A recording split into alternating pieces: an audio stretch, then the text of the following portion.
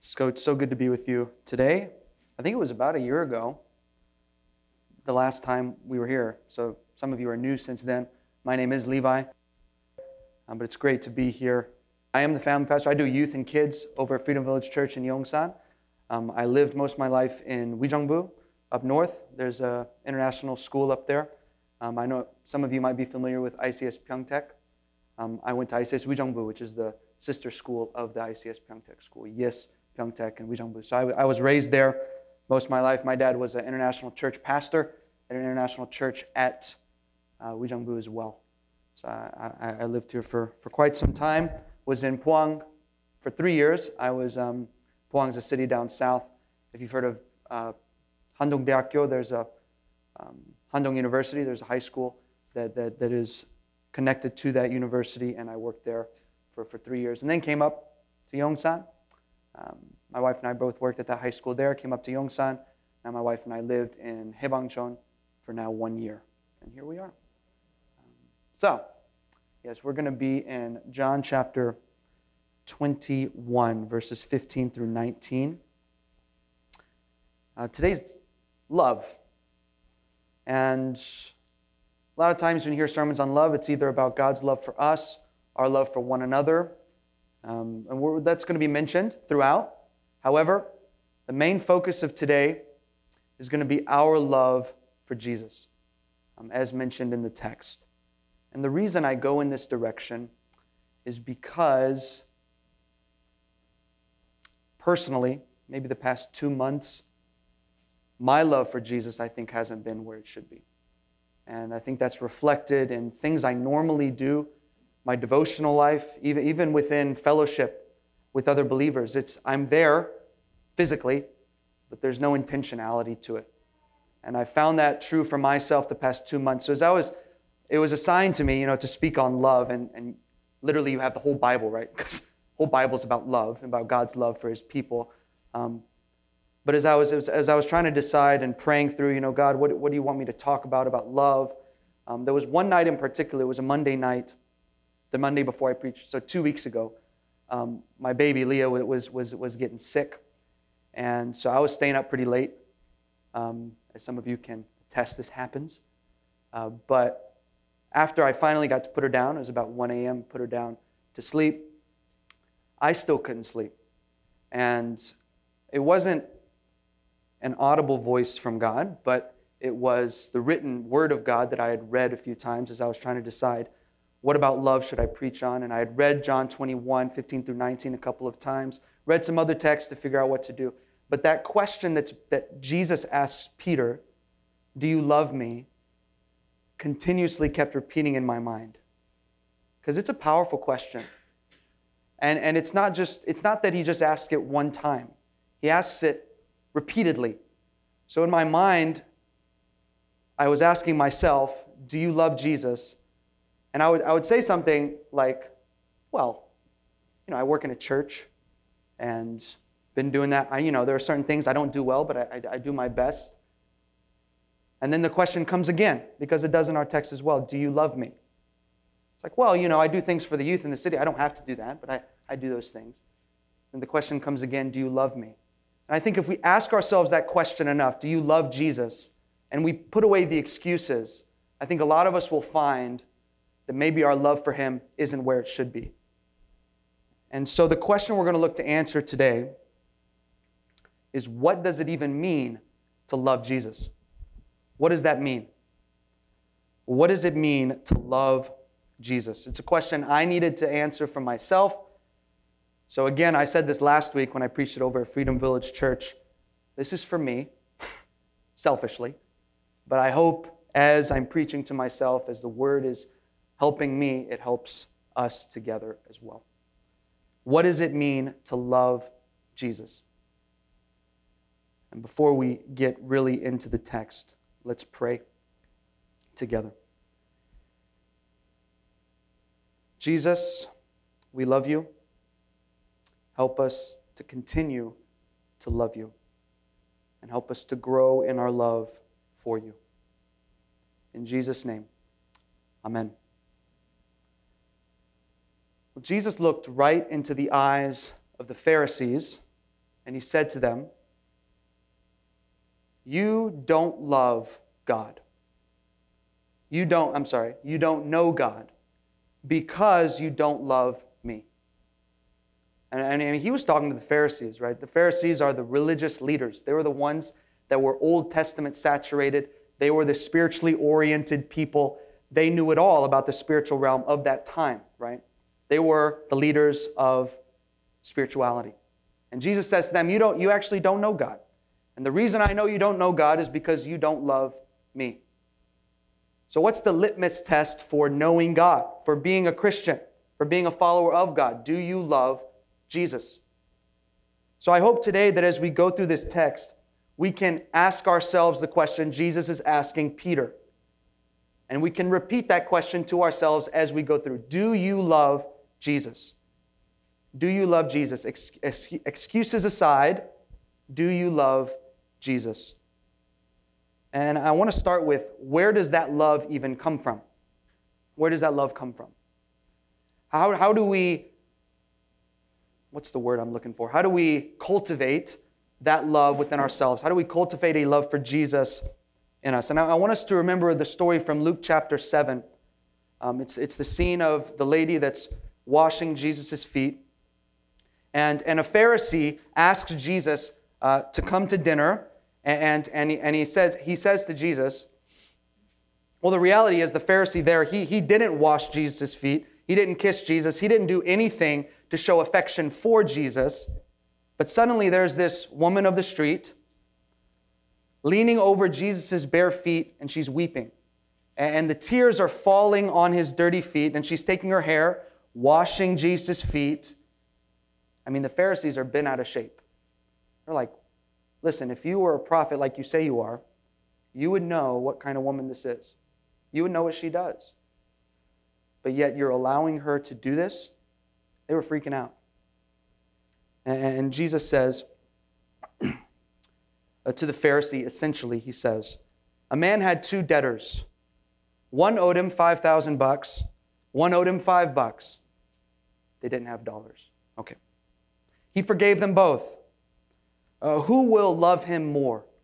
This is what Jesus is telling to the Pharisees. The Pharisee says, the one, I suppose, for whom he canceled the larger debt. And Jesus says, you have judged rightly. He says, when I came here, you didn't kiss me. You didn't wash my feet. But from the time I came in, she has wept over my feet, washed them with her tears, wiped them with her hair, because she has been forgiven much. So where does our love for Jesus come from? It comes from being stunned by being loved by God.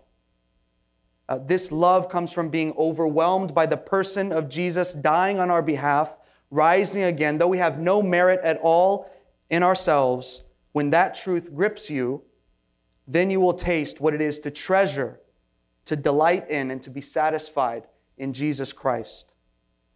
So the question is, before we get to the main question, is your love for Jesus lacking? And maybe the way out of that, the way to grow in your love for Jesus, is to take time to be stunned, to be amazed, to be in awe of the all-satisfying and all-sufficient truth that our Lord and Savior Jesus Christ came to this earth in humility, lived a perfect life, died for you, a sinner. Romans chapter 5:8 says, but God shows His love for us in this, that while we were yet sinners, Christ died for us. And surely we gather together to remind one another of that truth, of the gospel.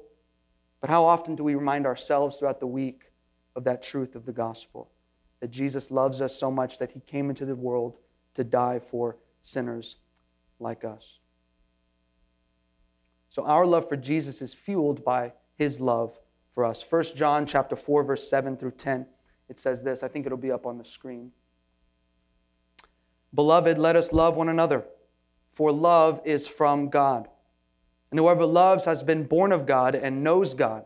Anyone who does not love does not know God, because God is love. In this, the love of God was made manifest among us, that God sent His Son, His only Son, into the world, so that we might live through Him. In this is love, not that we have loved God, but that He loved us and sent His Son to be the propitiation for our sins. So this is where it starts.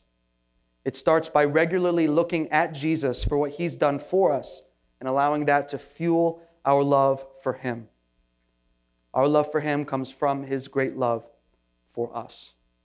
I was we have something called missional families at Freedom Village Church, and I preached this text, and we went to, this illustration probably is not going to be helpful. I'm going to share it anyway. So right after service, we do our missional family at our house. Minji and I do. And one of our members in our missional family, a Korean gentleman, great guy, but he was sharing what he thought about the sermon, and he was sharing an illustration. He loves sports. I do as well. I like basketball. So he was using this illustration of God's love. It's like a basketball. Once again, probably not helpful. I thought it was great. It's like a basketball. It's like God. I'm gonna ruin it as well. Anyways, we'll get through this. God's love is like a basketball. He sends it down, and then it bounces off the ground. But if he doesn't initiate it, our love for him doesn't go up. Cool. All right. Anyway, so he's saying like it bounces off the ground, but he initiates it. Not if it. Cool. All right. What does it mean to love Jesus? What does it mean to love Jesus? Now I get to go home and tell him that I used his illustration. But I'm not going to explain how it went. I'll just say I used it. All right. What does it mean to love Jesus? A little bit of context to John 21. It's the scene of the disciples are doing what they like to do. They're on the water on a boat, and they're also doing what they like to do on a boat. They're fishing. And as they're fishing, they're realizing they can't catch nothing. And Jesus is out on the shore, and he yells out, "Children, did you catch any fish?" And they say, "No, we didn't catch any fish." So he says, "Hey, take your net, put it on the other side." And at this point, I would like to hope that some of them would have recognized this has happened before.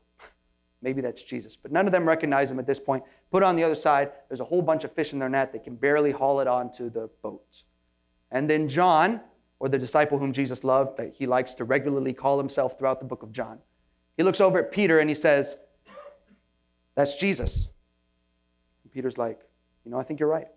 So Peter puts on his swimming clothes, which the text actually says, like, clothes to swim in. And then he gets in the water, starts swimming to the shore, and then the boat turns and also goes to the shore. I don't know who won as far as who got to the shore first. I like to think it'd be kind of funny if the boat got there first. It's like, "Peter, why'd you get?" But probably Peter got there first. He's pretty athletic, pretty strong. So he gets there, and then Jesus is on the shore, and he's cooking up some breakfast. He has some fish, and he has some bread. And he says, "Hey, come eat with me. And in fact, bring your fish. Come eat with me, the fish that you just caught." And the text actually says that Peter got back onto the boat, and then I believe it says 153 fish in John chapter 21 that he picks up and brings it over there, and they start to have a feastful morning together. So they're gathered around, and the text also says that unlike the road to Emmaus, this time there was no question as to who was with them, because this was after the resurrection of Jesus. And they look to one another, and they're like, "This is the Lord." And so that's where our text comes in today. They're sitting around a charcoal fire, which is an important detail we'll mention later. And then now our text comes in. Verse 15, we're going to read that again. Verses 15 through 19 together. Starting in verse 15. I'm reading from the ESV. And yeah, okay. Starting in verse 15. When they had finished breakfast, Jesus said to Simon Peter, "Simon, son of John, do you love me? Do you love me more than these?" He said to him, "Yes, Lord, you know that I love you." He said to him, "Feed my lambs." He said to him a second time, "Simon, son of John, do you love me?" He said to him, "Yes, Lord, you know that I love you." He said to him, "Tend my sheep." He said to him the third time, "Simon, son of John, do you love me?" Peter was grieved because he said to him the third time, "Do you love me?" He said to him, "Lord, you know everything. You know that I love you." Jesus said to him, "Feed my sheep. Truly, truly, I say to you, when you were young, you used to dress yourself and walk wherever you wanted. But when you are old, you will stretch out your hands, and another will dress you and carry you where you do not want to go." This he said to show by what kind of death he was to glorify God. And after saying this, he said to him, "Follow me." So the question is, what does it mean to love Jesus? What does it mean to love him? And number one, loving Jesus means having passion for him. Loving Jesus means having passion for him. So Jesus repeats this question, "Do you love me?" to Peter, the gripping question that grips all of us, right? That's a helpful question. It's direct. Do you love him? But there are two different Greek words used for love in this conversation. Jesus asks Peter, "Do you agape me?" And a lot of us are familiar with that term in the Greek. Agape, it's the highest form of love. It's a committed love. It's a covenantal love. It's a sacrificial love. It's usually in the Bible, in the Old Testament, the Greek translation of the Old Testament, the Septuagint, uses the word agape to talk about God's love for his people, or his people's love for God, generally speaking. Old Testament and New Testament, that's consistent. And then now, so Jesus asked Peter, "Do you agape me?" And Peter responds, "Jesus, you know I phileo you." Which is it's not a low love, but it's generally in the New and Old Testament used to describe people's love for one another. So the conversation goes like this. Jesus says, "Peter, do you agape me?" And Peter responds, "Jesus, you know I phileo you." The second question comes, "Peter, do you agape me?" Peter responds, "Jesus, you know I phileo you." The third question that Jesus asks, Jesus says, "Peter, do you phileo me?" And Peter responds, "Jesus, you know all things. You know that I phileo you." Admittedly, some scholars say that a distinction shouldn't be made here. However, I like to think, I think that John is doing something here merely because of the pattern. And I think something's going on here with those words that are used. And I think what we see, because of Jesus first asking, "Do you agape me?" Peter responds, "Jesus, you know I phileo you." Agape is never used for Peter's response, but it is used for Jesus' question. And I think what we see here is a realized humility in Peter. Because if you know anything about Peter, you know that he's a go-getter. He's often overconfident. He's somebody that, he's the one that told Jesus, "Jesus, you're not going to the cross. There's no way." And Jesus rebukes him. In fact, he was the one that said, "Jesus, I would die for you." And then he denies him 3 times. And he was the one, they were coming to take Jesus. He takes out his sword, goes for the guy's head probably, gets his ear, terrible aim, right? Gets his ear. He's somebody he's all in. And I think what we're seeing here is Jesus asked this question, and we're going to go over some of the details of what the scene looks like exactly. But as he's asking this question, Peter's starting to realize maybe my love isn't as great as I thought it was. Maybe my devotion isn't as great as I thought it was. Jesus is asking, "Do you love me with the highest love?" And Peter's responding, "Jesus, you know I love you, but maybe it's not there." And I think what we're seeing is a realized humility in Peter. So I think, again, that's the question we should ask ourselves. Do you agape Jesus? Do you love him at the highest level? Are you all in with Jesus? Is he your supreme value in life? And this is the question. This is the question Peter realizes maybe he can't answer yes fully. Do you love me? And ultimately, our love for Jesus is to encompass both agape and phileo. Both of these should be true.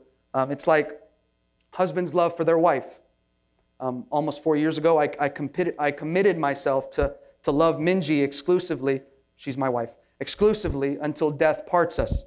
That agape commitment is the basis for our phileo relationship that we've built over the years. And while our relationship is not built on feelings, but rather commitment, I do have strong feelings of love for her. If the feelings were never there, something seriously would be wrong with our relationship. The same should be true of our love for the Lord. It's based on commitment. It consists of a growing relationship and it often involves strong feelings. So, as I mentioned the word feelings, I think the question should be asked, is love mainly doing what Jesus said, or is it deeper and have to do with the heart and the affections? Is it merely obedience, or is there feeling and affection involved? Jesus says in Matthew chapter 10, verse 37, if you love mother or father more than me, you're not worthy of me. If you love son or daughter more than me, you're not worthy of me. And that means, if you're looking at, it is up there. If you're looking at the text, that means he's thinking of your love for Jesus like he thinks of your love for your children. And we don't love our children by doing what they say, by obeying them. They're your treasure. You would die for your children. They're precious to you. You wouldn't sell them for billions of dollars. They're your treasure.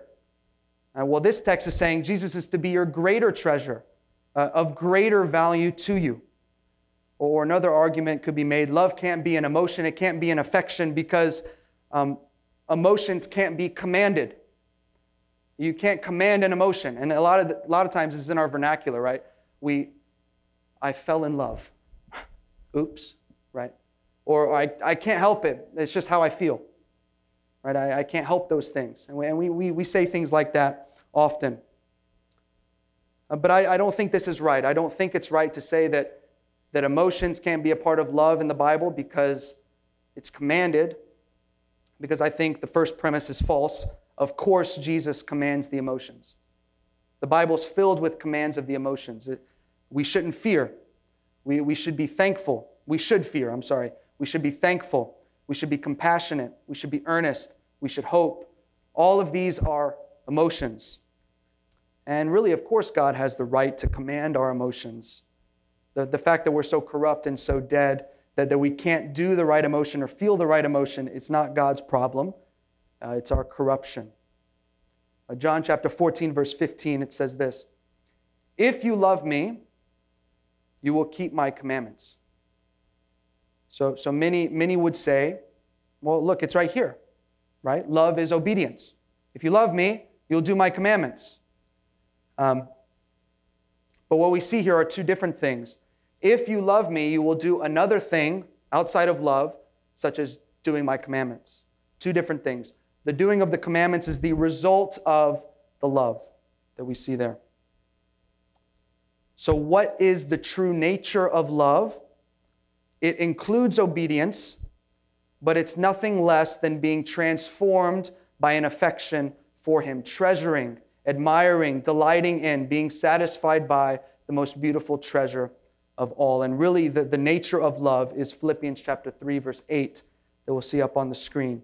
I count everything as loss because of the surpassing worth of knowing Christ Jesus, my Lord. And once again, this love comes from being overwhelmed by the person of Jesus, dying on our behalf, rising again, that we have no merit at all in ourselves. When that grips you, then you taste what it is to treasure Jesus, delight in Jesus, and be satisfied in Him. So first, loving Jesus means having passion for Him. It means valuing Him above all else, treasuring Him above all else. But it also means to be willing to sacrifice everything. Loving Jesus means being willing to sacrifice everything. Jesus says to Peter in verse 18, truly, truly, I say to you, when you were young, you used to dress yourself and walk wherever you wanted. But when you are old, you will stretch out your hands, and another will dress you and carry you where you do not want to go. Jesus here is describing the death of Peter, what kind of death he would have, and the fact that he would die. And how do we know that that's what he's talking about? How could you possibly know that Jesus is talking about Peter's death? If we use the technical process known as reading, we'll find in verse 19, if you move on, I think it's up there. Yes. That Jesus says, that the text says this. This he said to show by what kind of death he was to glorify God.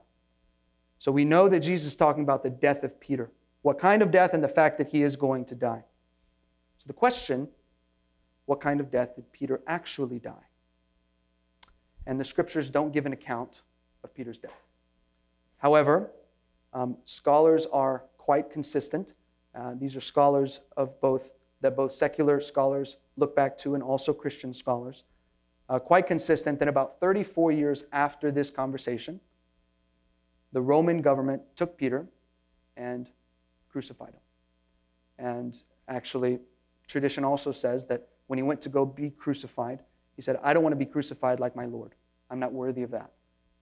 So he was crucified upside down. And it makes sense with the text here that this is what happens. Because here we see Jesus foretelling Peter's death, and maybe he did it to prepare him because he knew that he was going to be gone, right? Jesus was going to be gone, so he's preparing him for these difficult times. But nonetheless, Jesus reminded Peter that in the past, when you were younger, it says in the text, Peter had a certain amount of freedom to come and go as he pleased. But the day was coming when that would be no longer the case.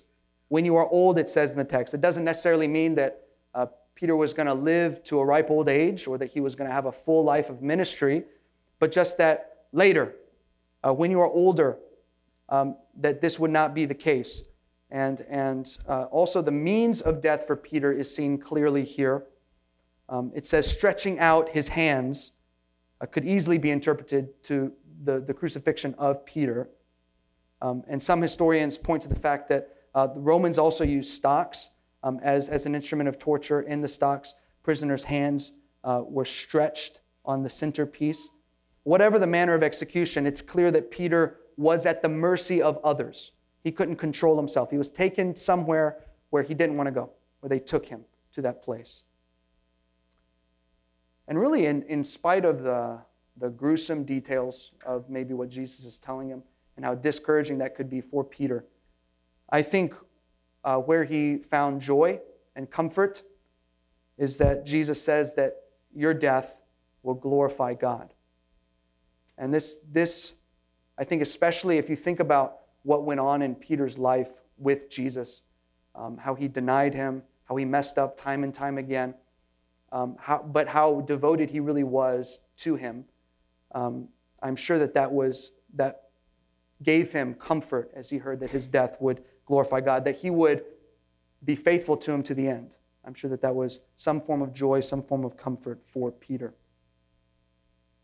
But what am I trying to get at here, and I believe what the text is getting at, is that Peter's love for Jesus and his desire, his passion to obey and glorify him were evident, were shown in his willingness to ultimately give everything for Jesus. And this is really what it means to follow Jesus. Jesus commands Peter at the end of our text in verse 19. He says, follow me. And this is what it looks like. It looks like taking up your cross. To follow Jesus, to love him, means to give everything for him, or at least to be willing to give everything for him. It means to be willing to sacrifice everything for the sake of Jesus, your own personal agenda for your life, your comfort, your stability, your reputation, whatever God has called you to as followers of Christ and followers of his cross. We're to be willing and ready to lose our life for the sake of Christ and his kingdom. And when Jesus says to give up everything, he says this because he's already taken everything upon himself. As Jesus hung on his cross, he paid for everything wrong that you or I have ever done. Every sin was covered by his suffering. All debts were paid by his blood. Because when he said it's finished, he really meant it. Jesus paid the price to make you his disciple. And that's really why we are encouraged, we are motivated to give him everything, because he has given us everything on the cross. So to love Jesus means to have passion for him, means to value him above all else, to treasure him, to have desire for him. And because of that, it means to be willing to sacrifice everything for him, just as Peter was willing to do as well. And thirdly, we're going to find here that loving Jesus means being committed to tending his sheep. being committed to shepherding his sheep, tending his sheep. Because 3 times in the question, Jesus says, "Do you love me?" Peter answers, "Well, Jesus, you know that I love you." And then Jesus responds, "Then feed my sheep," or "tend my sheep," or "shepherd my sheep." And the word "tend" means to feed. And the word "shepherd" means to do any of those things, what a terrible word, any of those jobs, whatever, that have to do with feeding. So whatever thing you're doing that has to do with feeding the sheep, that's what shepherding means. To comfort, to guide, to protect. This is what it means to shepherd. So what Jesus is saying to Peter is, if you love me, if you have desire for me, if you're willing to sacrifice everything for me, then what follows is the feeding of my sheep, the shepherding of my sheep. And what we see is that Peter learned this lesson in 1 Peter chapter 5, verse 1 through 3. I believe it'll be up there. It says, "Therefore I exhort the elders among you, as your fellow elder and witness of the sufferings of Christ, and a partaker also of the glory that is to be revealed, shepherd the flock of God among you. Exercise oversight, not under compulsion, but voluntarily, according to the will of God, and not for sordid gain, but with eagerness, nor yet as lording it over those allotted to your charge, but proving to be examples to the flock." Shepherding the Lord's flock, feeding the sheep, tending to the sheep, comforting, guiding, protecting, teaching the Word of God, primarily is the job of the elders. Primarily. And we see that in Acts chapter 20, verse 28, which says, "Be on guard for yourselves and for all the flock." This is addressing the elders in the church, "among which the Holy Spirit has made you overseers, to shepherd the church of God, which He purchased with His own blood." So we see that primarily the job of shepherding, protecting, guiding, comforting, teaching the Word of God is for the elders in the church. But we also see in Scripture that the elders alone couldn't possibly do it themselves. If you look throughout the New Testament, you'll find, and actually at Freedom Village Church, we did a series on the one another texts of the New Testament. Encourage one another, love one another, forgive one another, help one another, those kind of things. And what we see, I think, in these plethora of one another texts in the New Testament is that the shepherding of the sheep, the guiding, the helping, the encouraging, the training one another up in righteousness is a community project. It's something that isn't just for the elders or the pastors that stand up here, but for all of us to be doing with one another. Obviously, primarily the job of the elders to orchestrate that, to organize that, but should be done by all of us. The older Christians shepherding and helping the younger. Parents guiding their children. Mothers at home that are guiding their children every day, teaching the Word of God. This is a community project, something we do together, not just the people getting paid or the people volunteering to stand up here. It's to be all of us. Which is why a lot of churches choose the small group model or something to do throughout the week. And hopefully we are gathering together at some point throughout the week, helping one another. If it's not, a text message, "Hey, how are you doing these days?" Keeping one another accountable and those sort of things. I know just 2 weeks ago, it was a volunteer that I oversee that just sent me a message, "Hey, we're praying for your family. How can I be praying for you?" How encouraging, how helpful is that? That they're helping us, guiding us in the form of prayer. So it is a community project, not something done just by those standing in the front. And I will also say this about shepherding, about guiding, about helping one another along, is that as we do that with one another, as we encourage one another, as we're teaching one another God's Word, that love for Jesus is our foundation for tending or feeding the flock of God. And we should love the church, love the flock, because Jesus loves the flock, because He gave His life for them. But sometimes the sheep just aren't that lovable. And that's just the reality of the situation. Therefore, Your love for Jesus has to undergird your service to and shepherding of his sheep. Or you'll get hurt, you'll get discouraged, and you'll quit. Love for Jesus is what keeps you going when the sheep are stubborn and disagreeable. I'm not serving the sheep for what they can give me. I'm just a sheepdog, if you know what a sheepdog is. Actually, at Moody Bible Institute, where I graduated, the, what's that called? Mascot of the school was a sheepdog. It's a Bible school, so go figure. We were the sheepdogs. They're raising up pastors. They thought it was clever. And it is. It's actually good. It's good. However, when you're at a sporting event and you're playing like the Cougars or like the Warriors, we're the... No, it's fine. No. I never said it at games. I never said, hey, go sheepdogs. It just doesn't have that bite. That was bite. All right. Sheepdogs. But that is what we're like, because as we serve as sheepdogs don't get much from the sheep except hassles and manure. In our case, we serve as sheepdogs because we were in the dog pound, headed for extermination, when the great shepherd rescued us and put us into his service. While we want to help the sheep, we serve them because we love the shepherd, because of our relationship with him, which is true of a sheepdog as well. They have a relationship with the shepherd. We want to please him. And he asks you, do you love me? And if your answer is, yes, Lord, you know that I love you, then he replies, tend my lambs, feed my sheep, shepherd my sheep.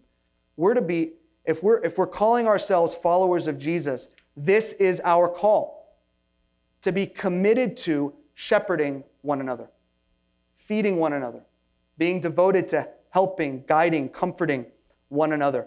Not just a Sunday thing.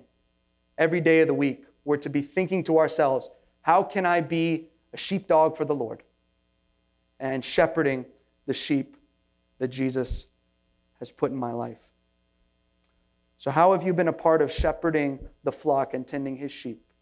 Because loving Jesus means that you will be committed to that. And once again, to love Jesus, in summary of those 3 points, to love Jesus means to have passion for him, to value him above everything else, to treasure him above anything else in your life. It means to be willing to sacrifice everything for him, your reputation, anything else, your idols in your life, sacrifice everything for him. And it means to commit yourself to shepherding his sheep. And there are going to be times, and I know some of us, maybe many of us, I don't know, have been Christians longer than I have. And there are times when our love, we understand it, is not where it should be. I think Peter understood that here as well, that our love for Jesus is not where it should be. But I think what we see here in this conversation is immense mercy, immense grace. Because what we see is actually a mirror of the initial call of Peter. What was Peter doing when he was first called to follow Jesus? He was on a boat. He was fishing. And Jesus was at the shore. He was trying to fish, couldn't catch nothing. Jesus said, hey, throw it to the other side. He picked up that, throw it to the other side, so many fish. He's like, well, who is this guy? How does he know what fish are in the water? What side of the boat are in? So what's this guy's deal? He goes to the shore, and Jesus says, what words? 2 words. Follow me. So you see the exact same words Jesus uses in his initial call to Peter, he uses here in verse 19. But not only that, how many times does Jesus say, do you love me? He says it 3 times. And how many times did Peter deny Jesus? 3 times. So you see every single time Peter denied Jesus, you see a recommissioning to Peter in grace and mercy. Not only that, but there are only 2 times in the book of John where a charcoal fire is mentioned.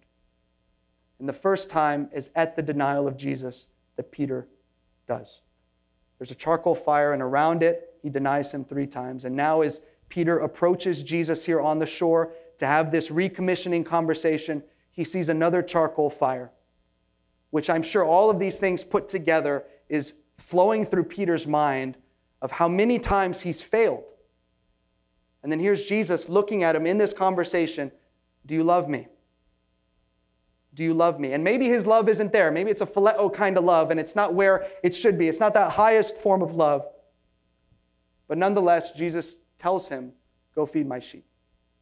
I'm going to use you still. So maybe our love here today isn't where it should be.